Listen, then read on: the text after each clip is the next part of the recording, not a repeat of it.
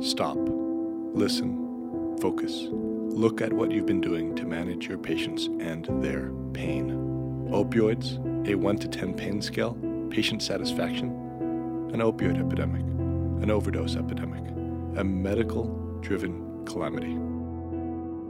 But starting now, we are going to do things differently.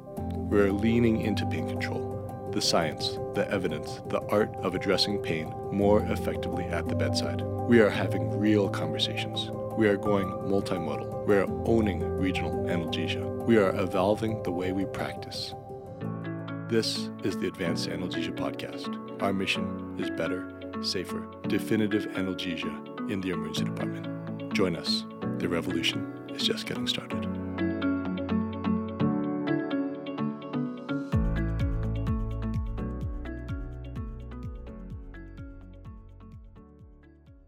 I'm Dr. Elizabeth Esty, your host for our podcast series, Advanced Analgesia in the Emergency Department. For today's episode, we're honored and pleased to have Dr. Rob Reardon with us to speak about regional anesthesia and ED practice. Dr. Reardon is a professor of emergency medicine at Hennepin County Medical Center in Minneapolis. He's also the associate chair of emergency medicine and the co-director of their acute pain service. Dr. Reardon is a nationally renowned airway and ultrasound expert, but he's also a leader in the field of regional anesthesia and emergency medicine practice. We're also joined by Dr. Don Stater, emergency medicine physician in Denver and director of the Advanced Analgesia course. He's also president of Stater Opioid Consultants. Rob and Don, thanks so much for joining us today. Rob, could you introduce yourself better than I have to our listeners?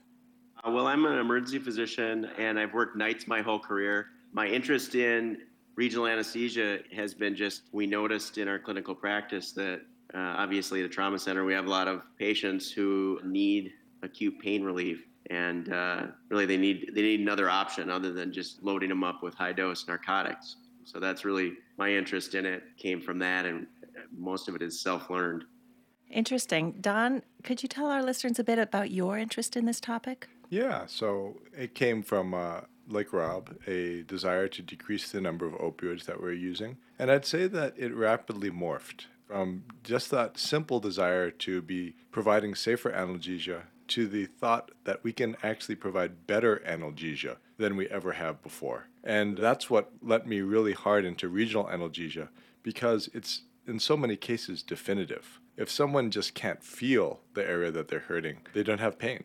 And it's fun, it's easy to do for the most part. These are skills that emergency physicians are extremely well versed in, and it's something that we should really lean hard into. So I'm super jazzed to be talking about regional analgesia with you today. Terrific. And I'm sure many of our listeners already use certain blocks in their day-to-day practice. But tell us about just the nuts and bolts. What do you think your typical ED physician should have facility with in terms of regional blocks?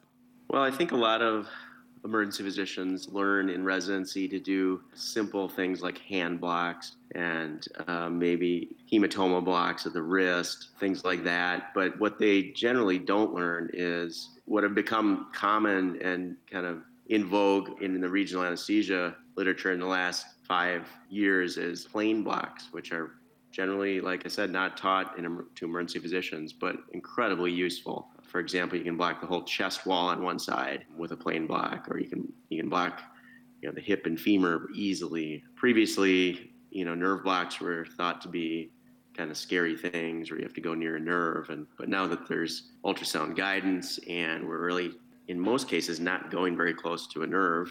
Sometimes you are, but most of the time you don't have to. You just get into the same plane the nerve is and inject. And so that's really changed everything, and it's made it safer and really feasible for everybody. And it should be something that's taught diffusely in emergency medicine residencies, but it's currently not. It's because it's so new.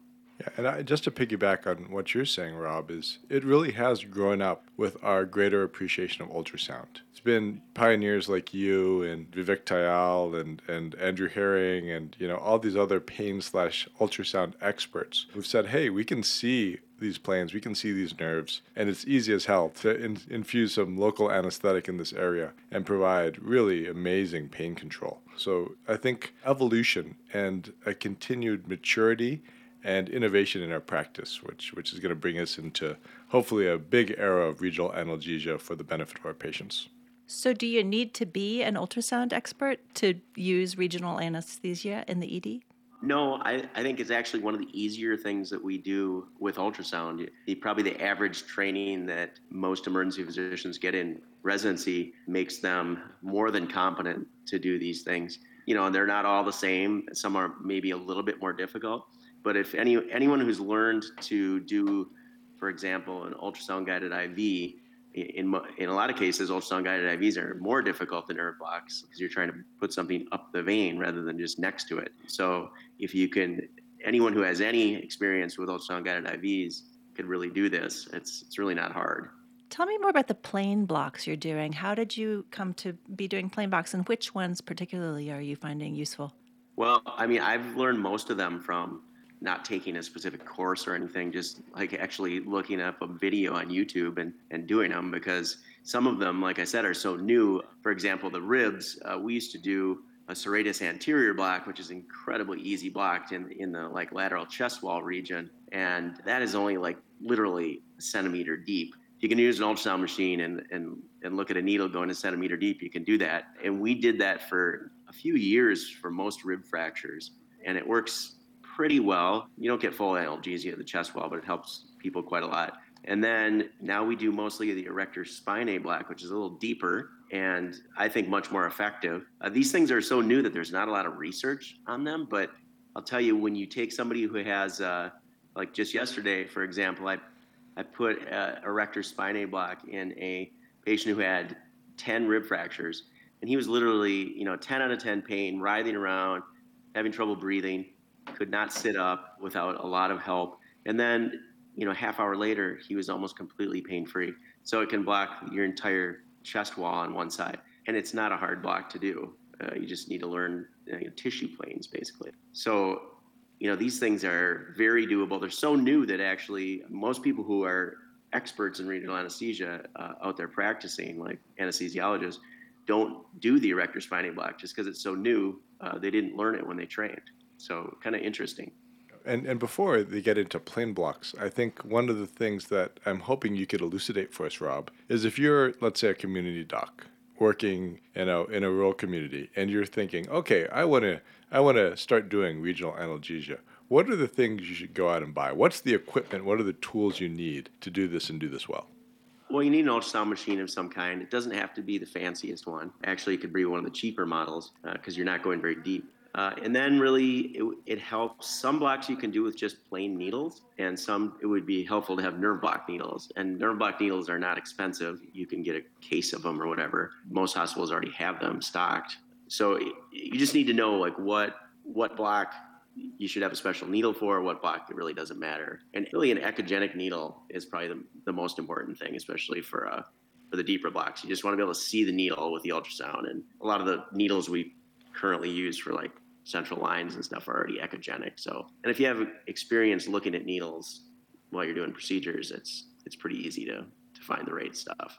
But we have specific nerve block needles of different lengths, and that's really all you need besides the ultrasound machine. Yeah, and I'll say that when we were putting our program together, there's a few really basic things. It's one, you need to be able to see, right? A lot of regional analgesia is predicated on you can see the nerve, you can see where the hell the needle is, and that's ultrasound. You need to have something that's going to be an effective analgesic. So you need something to inject. And for us, that included stocking our emergency department with larger vials of lidocaine, bupivacaine, and now ropivacaine. And we can get into the differences between those three different LAs, local analgesic agents. And then you need something to inject with, and that's where the block needles came in. And the difference between doing a deep block with a echogenic needle, a specific block needle versus maybe something else that you just have laying around is pretty significant. And especially as you begin your regional analgesia program, can't be discounted. Make it easy for yourself. Get the right tools in the ED to do this and do this well.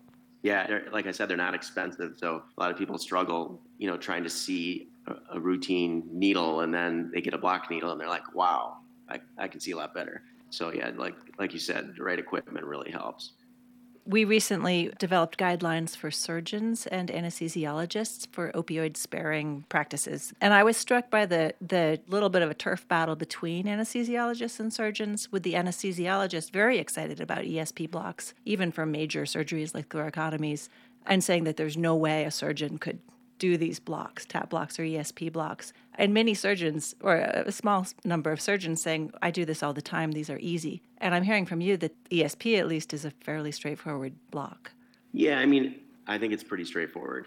I think the difficulty of any of this stuff is it depends on your ultrasound ability and experience, and like Don said, the right equipment. And that's pretty much what it boils down to. I mean, you need to know about the toxicity of these things, kind of max doses, and that's of course really important. But it's not hard to make yourself a table of max dose of whatever drug you're using, or general rules about how much you use. So no, I don't think it certainly isn't one specialty's purview anymore. And I would argue that we're pretty good at ultrasound in emergency medicine in general. Mm-hmm. I think probably more than any other specialty than radiology.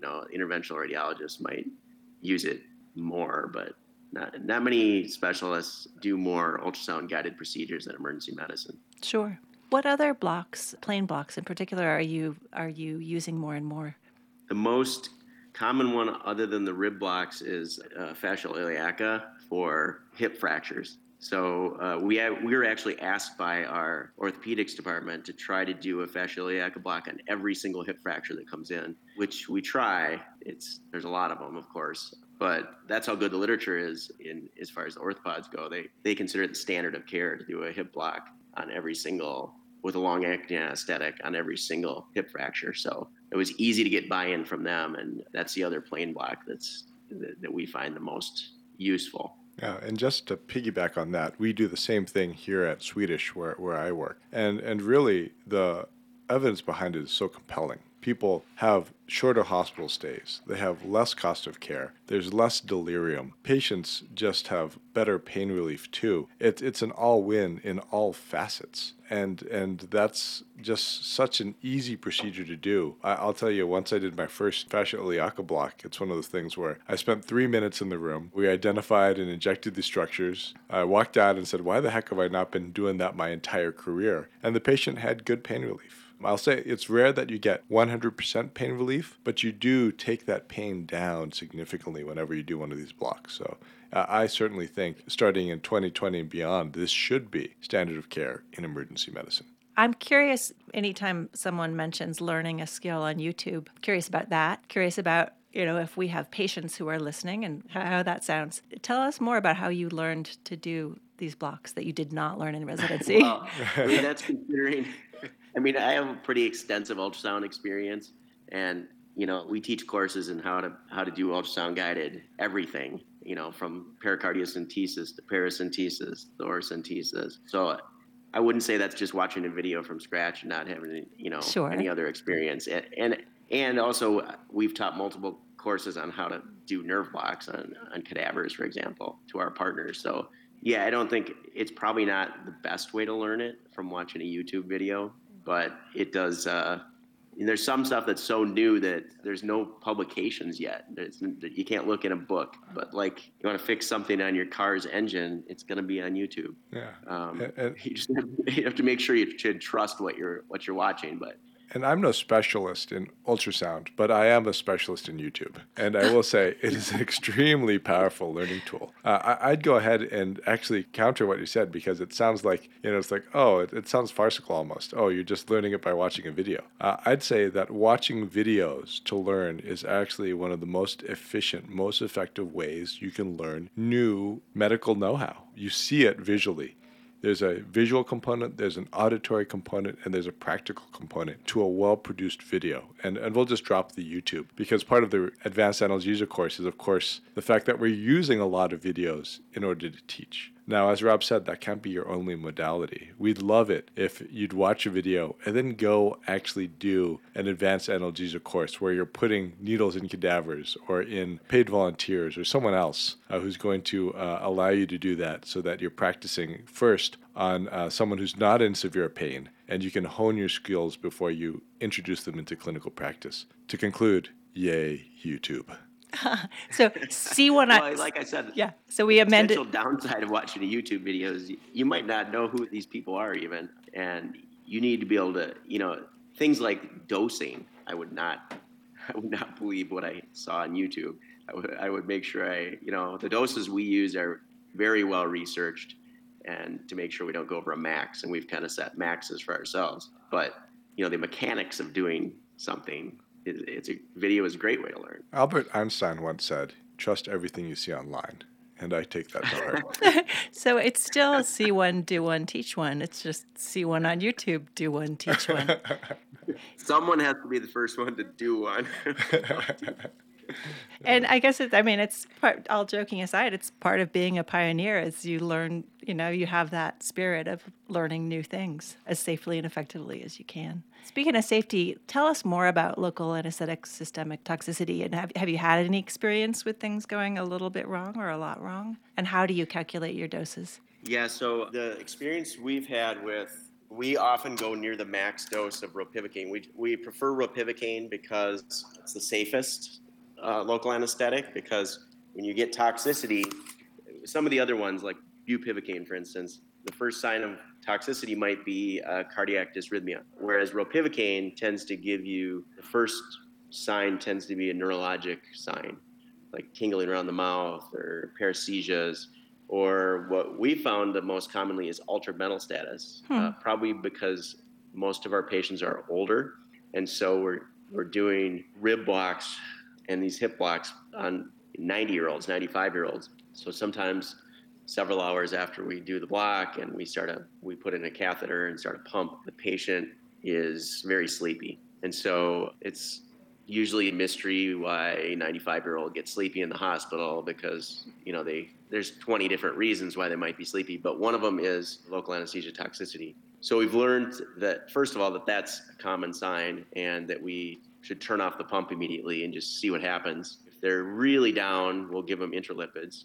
And we've had patients who, for example, had respiratory cardiac arrest, who at some point, usually within an hour after getting their block, and in some of these patients, they were so sick, they're in the ICU, and they're teetering on the brink of an arrest anyway, and we're trying to do this to help the team take severe pain off the table. And so the bottom line is it can be hard to tell whether the local anesthetic actually caused the problem or not. But the one thing for sure is that if you're going to do this, you need to have the availability of intralipid and to go ahead and use it when you think that it's a possibility. So things are going to go wrong with every procedure. If you do enough of them, there's going to be a problem. So for the most part, we've had almost no problems. We had a few cases where things didn't go so well. And if you stay within maximum dosing guidelines, the chances of a big problem are very low. But you need to know what to do, what symptoms to look for, what to do about it, and definitely have intralipid ready if you're going to do this. Yeah. And just to kind of get back to basics, because, I don't want people to generalize what Rob's doing with what you might start with in your practice. Because Rob is, in many cases, he's the Captain Kirk of regional analgesia, right? He's out there exploring unknown planets and really pushing the science and pushing the practice forward. We don't want you to jump right in, both feet. Don, tell us what you do. What I do? Okay. Yes, tell us your block. What are the beginner blocks? Yeah, Where do we start? Well, I just want to, before we get to blocks, I just want to talk about agents. So, and also not people get too scared away by thinking, okay, well, this is something that's inevitably going to happen. A lot of this is about patient selection and knowing your agents. And let's just get back to agents. So, there's 3 big agents we use: lidocaine, bupivacaine, ropivacaine. Emergency physicians will probably be more familiar with those first 2 because they're commonly used in practice. Lidocaine being shorter acting, bupivacaine being probably the longest acting agent that we have and use commonly. And then ropivacaine, which a lot of emergency physicians aren't as familiar with. And how I'd like you to equate it is the safer bupivacaine, meaning that lidocaine and ropivacaine, both when they give you sodium blockade toxicity, usually give you more of a neurologic component and not a cardiac component. Whereas bupivacaine is much more cardiotoxic. So if you give a big dose of bupivacaine accidentally intravascularly, the first sign is, oh, the patient died, right? Whereas if you do accidentally inject a large thing of ropivacaine, oftentimes the first sign is the patient is confused or the patient had a seizure. The great thing is with that second one, they don't need CPR. You don't need to intubate them. It's not nearly as nasty a resuscitation. So really, as you implement this in your practice, do the safer two to really, one, set yourself up to success and less complications. The other component is, just like Rob said, as you start your practice, you have to be well-versed in the potential side effects. And last being the big great white shark, right? That's the thing everyone is scared about. So before you start doing these large plane blocks, just make sure you have a protocol and you stock Intralipid and that you have that margin of safety. And the last one, which is something so important that Rob mentioned, is that oftentimes local anesthetic systematic toxicity, or LAST, is something with an onset when you do these large plane blocks of an hour or two afterwards. It's after the patient leaves the ED sometimes and goes to the floor. So it's really important that you educate your hospitalist or your trauma docs that you're doing these blocks. And if someone does, after a large plane block, develop signs of toxicity, that those hospitalists are also aware of how to use Intralipid. So there's a whole process to this and making it safe for patients and effective for patients. But I just wanted to mention some of those basics. Yeah, I will say also that what we're doing is much different from what we're suggesting. That we're suggesting people start off with single injection blocks, and what we're doing is putting catheters in and connecting people to pumps. So often their blood volumes are going up when they get the pump hooked up. The biggest, really, if you're just doing single injections, the biggest issue with that is, like Don said, intravascular injection. And the great thing about watching it with ultrasound is, and with the plane blocks, is you can actually watch as you're injecting, that you can see your local anesthetic going into the plane, so you can be 100% sure it's not inside of a vessel. And with single injection blocks, if you're going to have a problem, it should be within a half hour. And that's what all the literature says. But so it shouldn't be like we experience where we're putting catheters in and then it happens later, within 30 minutes. Theoretically. So if you make sure it's not intravascular, you really shouldn't have much of a problem. It's just a good idea. After we had some problems and we got all geared up and with our Intralipid and learned, I didn't previously know how to give Intralipid or anything about it or anything really about LAST. And it kind of strikes me how long I used lidocaine and bupivacaine and just, blindly put it into around lacerations, for instance, without knowing anything about local anesthetic toxicity or how to recover from it if you had it. So I think learning about that is not a bad thing, whether you're going to do this or not, because all emergency physicians use those agents all the time. 2 quick questions for you. Speaking of agents, do you have any experience or thoughts about liposomal bupivacaine in these single shot blocks? Oh, the liposomal? Yeah. Bupivacaine. So the experience that I have with it is all with rib blocks. Mm-hmm. So I've given it 2 separate chances, and I must say I'm not a big believer in it. A couple years ago, I did multiple intercostal blocks with it on multiple occasions, thinking that it would last. People said, well, it lasts maybe 2 or 3 days. And then I followed up with the patients, and they said, no, it's really only lasted 12 hours, and the pain came back. So it might work better in different blocks, like plane blocks, for instance, but the handful of times I've used it, it didn't seem to have that magical long-acting effect that I expected. Mm-hmm.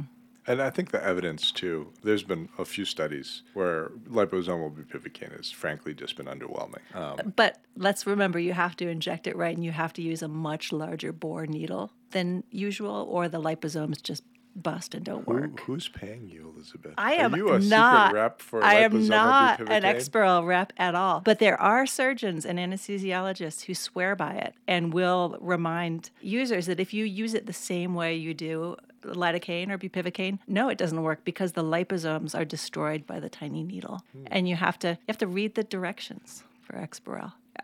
It's interesting, there are certainly surgeons and do major procedures with tap blocks with Exparel and report great results.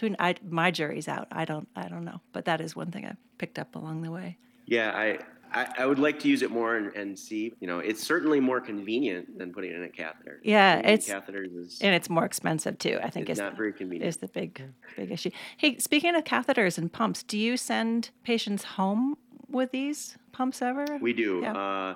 We mostly do them in patients who have enough pain to get admitted. So if they have 1 rib fracture, we're not going to put that kind of thing in. But if they have 10 rib fractures and they get admitted, we might put one in, and then when they feel better, send them home. Mm-hmm. So we do send them home. That's probably not what we want to encourage people to start doing right from the start. Sure. I'd love to hear from both of you what some of your bread and butter day-to-day favorite blocks are. Rob, could you get us started? What's your number one favorite block that we haven't discussed thus far?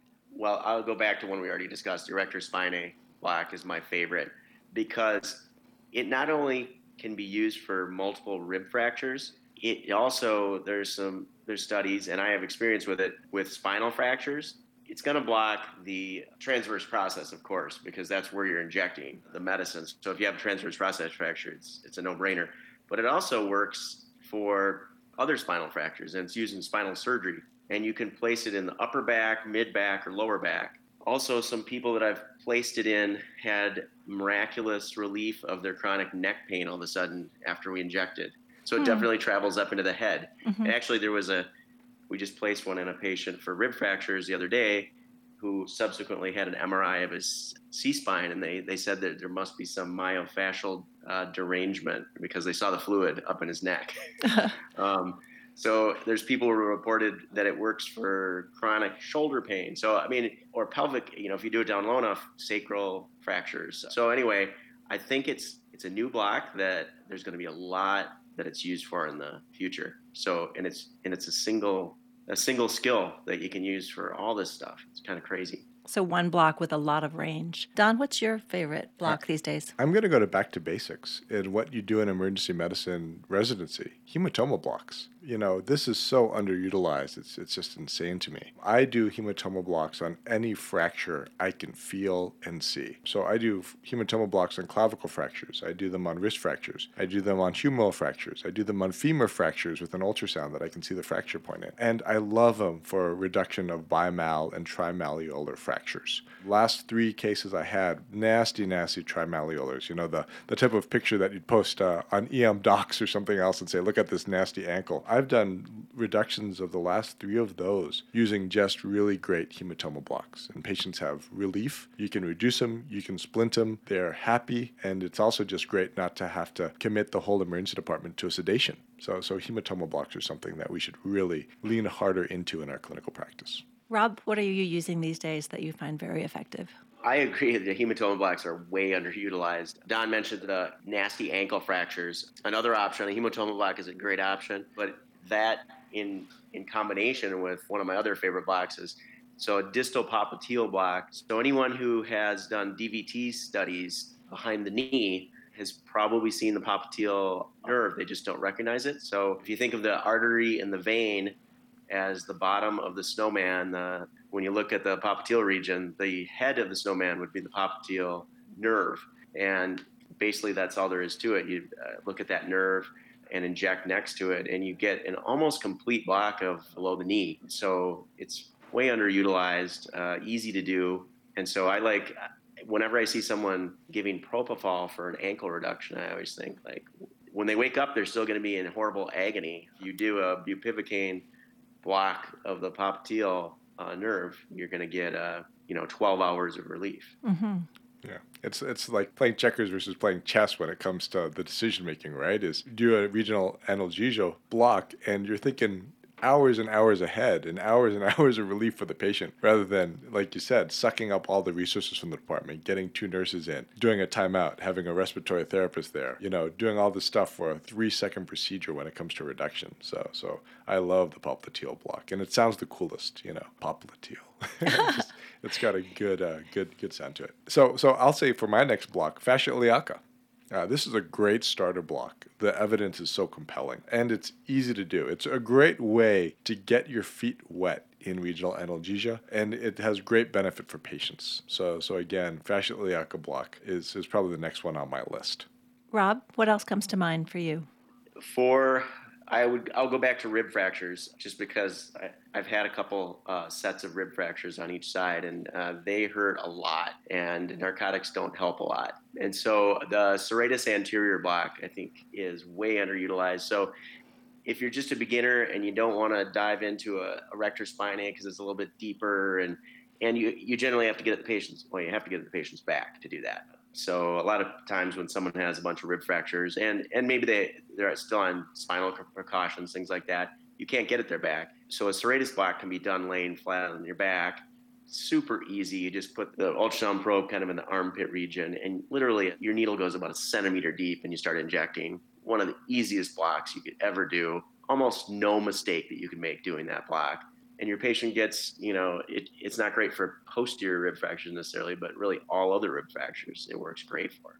Mm-hmm. Don, what else? What are you using? I'm going to talk headaches, because this is a thing where after your migraine cocktail fails, or even before you use a migraine cocktail, there's two different procedures I love: occipital nerve blocks and cervical trigger point injections. And both of them are just so effective. If you examine a patient, get used to this practice, by the way. When you have a patient with headache, push on their neck and push on their occipital nerve. And if they say, ouch, that makes my headache worse, they have at least a cervicogenetic component of their headache. And the right treatment for that isn't committing a nurse to a line and spending the next 1.5 hours getting fluids, Reglan, Benadryl, Decadron, Toradol, the rest of your, migraine cocktail, and hoping the patient gets sleepy enough and then trying to find them right home. It's actually just going back in there with a needle and doing an injection and checking on them 20 minutes later. I oftentimes discharge migraineurs or headache patients after these blocks without any other adjunct therapy, or with simple Tylenol Motrin orally. And it's amazing the types of refractory headaches that you can break. Or lastly, it's amazing too is if you have a person who's got a tough migraine or chronic migraines and you offer them a trigger point injection, it's a great place to stop. If they say, no, I don't want you to stick a needle in my neck, say, well, one, I think that'd be the next best thing, but then other than that, why don't we just get you home so you can sleep this off?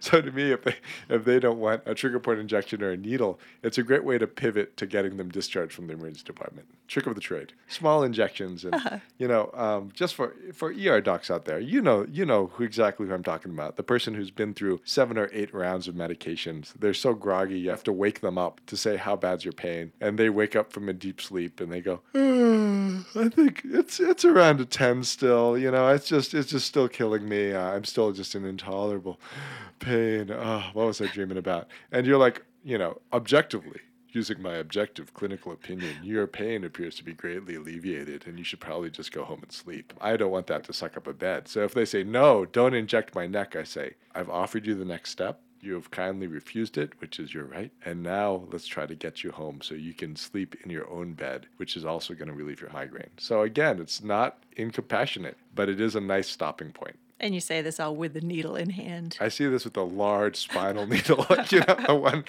one that just, if I had a sword, I'd burn that. But no, and they're great blocks. I mean, they're just so effective. Rob, anything else comes to mind for you that we haven't talked about? Well, I think, everybody in residency learns how to block a hand. And, we all know that we can do it, whether you call it blind or by landmarks. But really, if I was going to have a hand block, I would rather have somebody, first of all, it's a great starting point for beginners because the nerves of the forearm are so easy to see. So the median nerve, for instance, is like super easy to visualize, super easy to put a needle next to, and you put 5 cc's of bupivacaine next to the median nerve, you're going to get the whole palm anesthetized.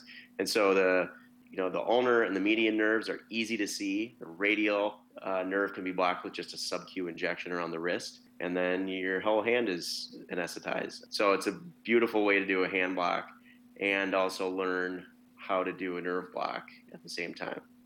Yeah. And I will say I'll have a case that just made me such a believer in hand blocks. I had a 3-year-old who dipped their hand in boiling water and was just screaming their brains off. And our nurses couldn't get a line, and we did some intranasal fentanyl. But then I basically brutained and we held this kid down, and I did a blind hand block on him. And next time I walked in the room, he was asking mom if he could watch the next show on Netflix. While we transferred him to the burn center. So these are tremendous blocks, and especially for good analgesia and the little chitlins. So for my last one, because I know we're doing 4 apiece here, I'm going to go back to basics again. Lumbar trigger point injections are going to change your practice when it comes to low back pain. And people sometimes do this wrong, so I'm going to tell you how to do it right. You want to use huge volumes. I'm talking you want to put 20 to 30 mLs of 0.25 bupivacaine into people's backs. You want to inject everywhere that they hurt. And you want to dry needle or wet needle, as I jokingly call it, afterwards. And I've had so many patients who, when I work with partners or work with my physician assistants, they'll say, this person needs to be admitted for back pain. And I'll say, well, have you done a trigger point injection? And they'll say, no, the pain is just too diffuse. Or no, I don't think they're a good candidate for whatever reason. Or no, they have sciatica. And I'll say, okay, well, let me go see them. And I'll go in and do these injections, and they'll be pain-free and ready to go afterwards. I think with every person with lumbar back pain, where you can push on their back and they say, oh, it hurts when I push there, you should be putting a needle in them. It's one of kind of my core philosophies of analgesia in the emergency department. It hurt when you push, it gets the needle. Right? And it's just so simple. It makes inherent sense to the patient, makes inherent sense to everyone involved. And lastly, there's a great study now that's come out that shows that when you do trigger point injection, it gets you faster, longer lasting analgesia than other traditional care, be it NSAIDs and Tylenol or opioids, etc. It's the best care you can give to patients with low back pain. Thanks, both of you. I would like to just hear your thoughts, too, about what the future holds and where you see the most promising avenues for more innovative use of regional anesthesia, maybe in severe trauma. I'm just speculating. Tell me where you hope we'll be in 10 years. Well, I think that regional anesthesia has been most studied, definitely been most studied in operative patients for operative and post-op care, because that's where anesthesiologists work, right? So I think it's been understudied and way underutilized in trauma care. So I think for emergency medicine, there's amazing opportunity to learn new blocks, develop new blocks, and really use a lot more regional anesthesia in trauma patients of all kinds, whether they're getting admitted, whether they're major trauma, minor trauma, going to the ICU or going home. I hope in 10 years, I'm pretty confident that it'll be used a lot more widely. And the amazing thing is regional anesthesia has been used for decades, but there's still things being discovered, like these crazy plane blocks that nobody even can figure out why they work. And a lot of, they're still arguing about the mechanisms of why they work, but they work. So I'm thinking there's going to be a lot more of that in the future, a lot more cool places to put needles and inject local anesthetic. And also it'd be nice if there was a really long-acting local anesthetic out there. There's not one right now, but if there's an anesthetic that could last a week, that would be better than 12 hours. For sure. And I imagine, Don, that you're very interested in how to get there in 10 years, kind of what the education of ED physicians is going to look like in this field. Yeah, and that's really why we started this company of Advanced Analgesia.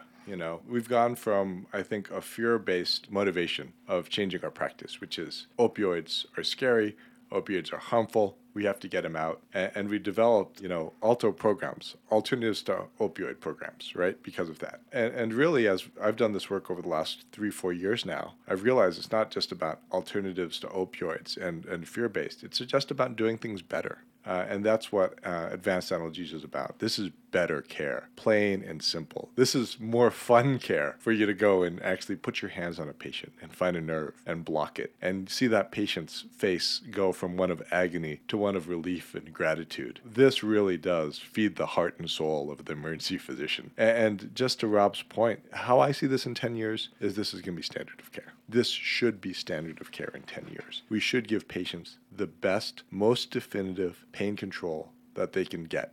And that means regional analgesia in every emergency department. And we have a long way to go to get there, right? We have a whole population of emergency physicians and nurses to train. We have turf wars that we're going to have to battle with some of our specialists. But at the end of the day, when we keep the patient at the heart and center of what we're doing, we're going to win. And in regional analgesia, that's certainly the case. Getting patients out of pain, comfortable, and ready to enter the next stage of healing is going to be huge. And when it comes to traumatic injuries, regional analgesia is going to be king. Could you both tell us a bit about what you can do to make your blocks the most effective? So there's two things you can do. You can either get very close to the nerve, and some people will get close to the nerve and inject small volumes. What we like to do is, especially if we're doing a plain block, is stay away from the nerves. A lot of times we can't even see the nerves we're injecting near in a plain block, and we give fairly large volumes of fluid. And of course, we don't go over the maximum recommended dose for whatever local anesthetic, but we dilute it down with normal saline. And sometimes when we're doing these big blocks in the tissue planes of the back, like the erector spinae, we will put 120 mils in there. I mean, that's not normal for most nerve blocks. Most of the time, if you're near a nerve, you can get away with 20, 30, 40. But just be aware that plain blocks especially, and if you're not near the nerve, volume actually helps. So if you're doing a single infusion, you go close to the max for whatever agent you're using? So the max recommended dose is, like, for example, ropivacaine is 3 milligrams per kilogram. If someone is a young, healthy person who crashed their car and has a femur fracture, I feel like we can, if we do a femoral nerve block or a fascial block, that person, we can go near the maximum dose for them as long as they're otherwise young and, healthy. If we have an older, say a 95-year-old who hasn't eaten well for a week and has metastatic cancer, that's someone who you don't want to, as far as dosing, don't even half the dose, the max dose. So you just realize that the max dose and the volume is two different things. So we figure out the max dose, 5 milligram per kilogram, and then depending on the block, we'll dilute it down with saline to whatever volume we want. But Don, do you have thoughts about how to make blocks as powerful as they can be? Yeah, there's two things, and 100% agree with Rob. It's all about volume. You want to turn the volume up when it comes to doing these blocks. And that means be generous. When I inject people, I try to inject them with a lot of local anesthetic,